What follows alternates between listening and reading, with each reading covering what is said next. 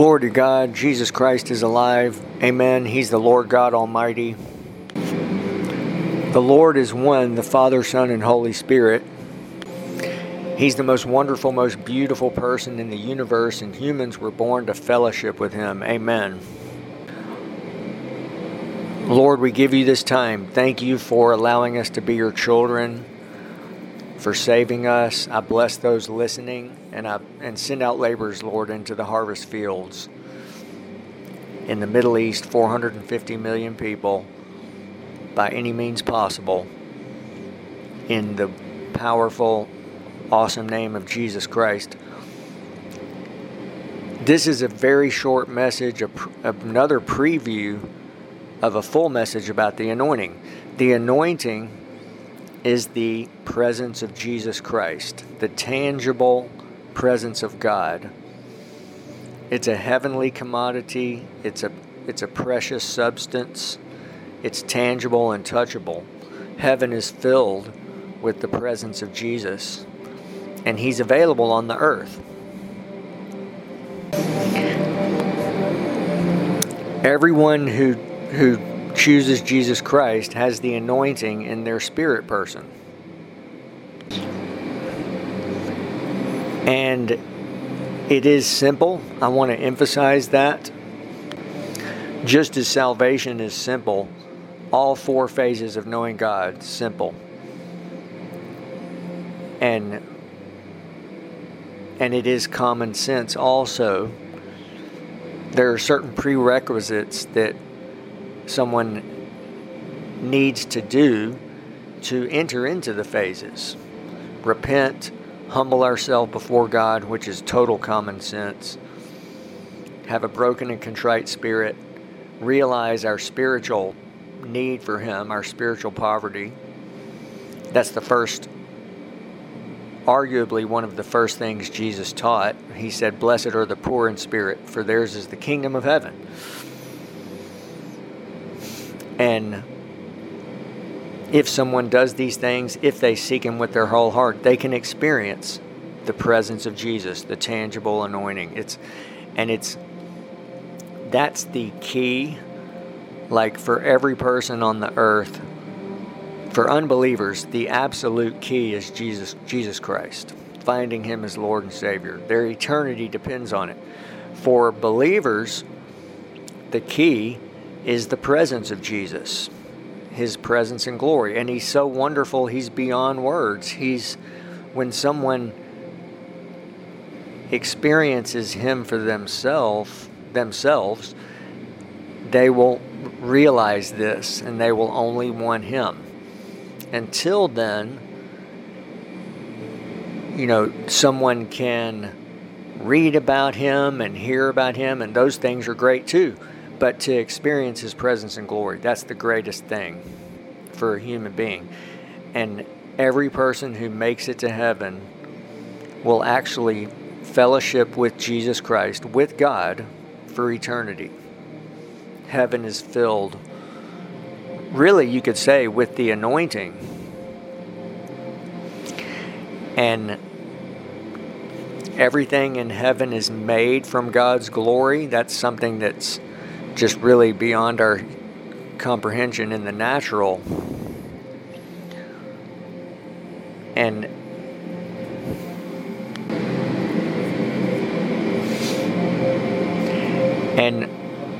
also, the truth that humans were born to fellowship with God, that's a glorious eternal revelation, but also simple. If someone wonders, that if we get to the essence of, well, what were we really born to do? Is it to be happy? We know unbelievers would give all kinds of different answers, right? Even believers would. But let's get to the very essence. Humans were born to fellowship with God. And I understand that is somewhat hidden from people But and there's several that in and of itself is a mystery of the kingdom of heaven. I can present this, but it's when someone has that relationship with God, with Jesus Christ, just them and Jesus Christ. He reveals all these glorious things to them directly. And it's the greatest privilege for a human being to belong to Jesus Christ, to be a child of God, to, walk with Him, to follow Him. He's the good shepherd, and He explains in that passage that He speaks. He actually calls His sheep by name and leads them out. And what a glorious privilege to think that Jesus Christ is God. He's not just the Son of God and all these wonderful things. He is God. And so when someone it belongs to Him, has Jesus Christ, think of the power of that and the authority and so forth. And so it's so wonderful that we cannot handle. There's a certain amount that we can handle every day. Jesus revealed that. He said, "Give us today our daily bread," the daily portion of Him. And so I know that I'm presenting some really important truths. Number one, the anointing. That's how we do ministry. That's really how we're saved. I mean, again, every person who's saved has the anointing in their spirit person. Number two, that Jesus Christ is God. Number three, that humans were born to fellowship with Him. It's somehow we don't hear these truths a lot, right? And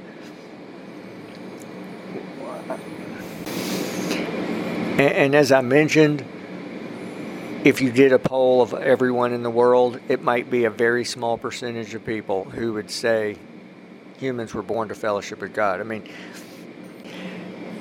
that general response is similar to just, let's look at some of the main things. Most people in the world are not saved.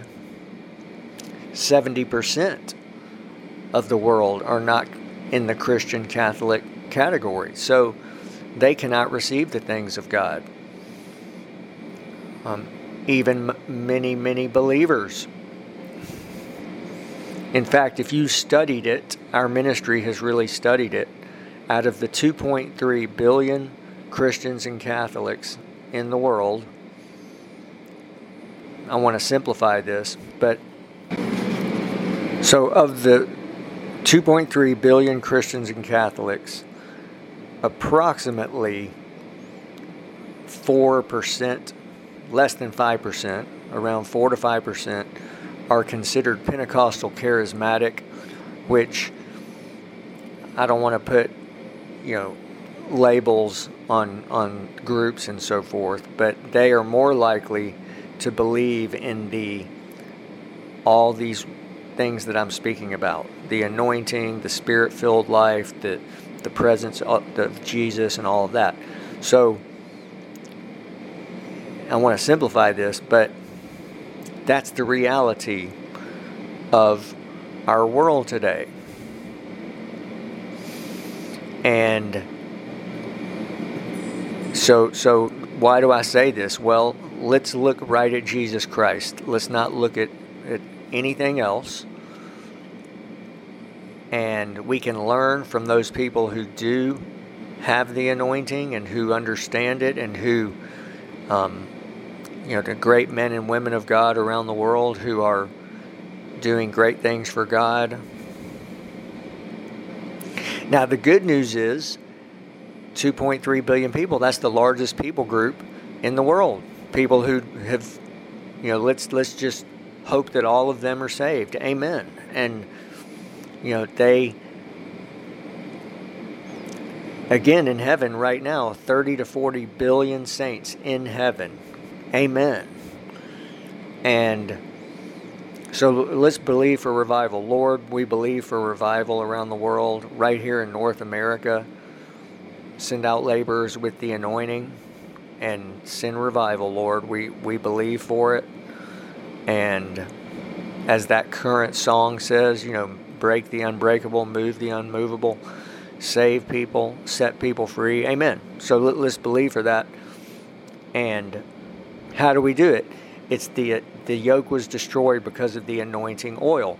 That's the presence of Jesus. That's the key. And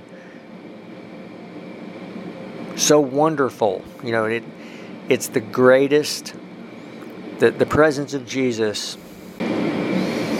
It's beyond words, and it's we could say that it's in the anointing. The presence of Jesus is all value. Outside of it, there's no value, and someone is not alive. That even more than no value, it's that someone is not spiritually alive. Jesus revealed that. He spoke very clearly about that, especially like in the bread of life passage. He said, unless you eat the flesh of the Son of Man and drink his blood, you have no life in you. Some translations say no life in you at all. Let me finish with something. I want to just present how wonderful the anointing is. A great man of God says the anointing solves everything. So for a person personally, the anointing is everything a person dreams of. And on the 1 to 10 scale of happiness, pleasure, fulfillment, all of that, it's infinity. I mean, really, that's not an exaggeration. So if anything someone needs, whether it's healing, fulfillment, purpose, happiness, if somebody is sad, happiness, all of the anointing, the presence of Jesus solves all of that. And then also it's how someone does ministry. Amen. It's like that's the key. It's to furnish the vessel, and so Jesus does the ministry through us. He does it. Amen. Amen. And so more on this coming up in the coming days. Thank you for listening today. And please visit wonderreality.org. And we need your prayers and partnership. Thank you very much. And we do need financial support. And thank you for listening. Blessings.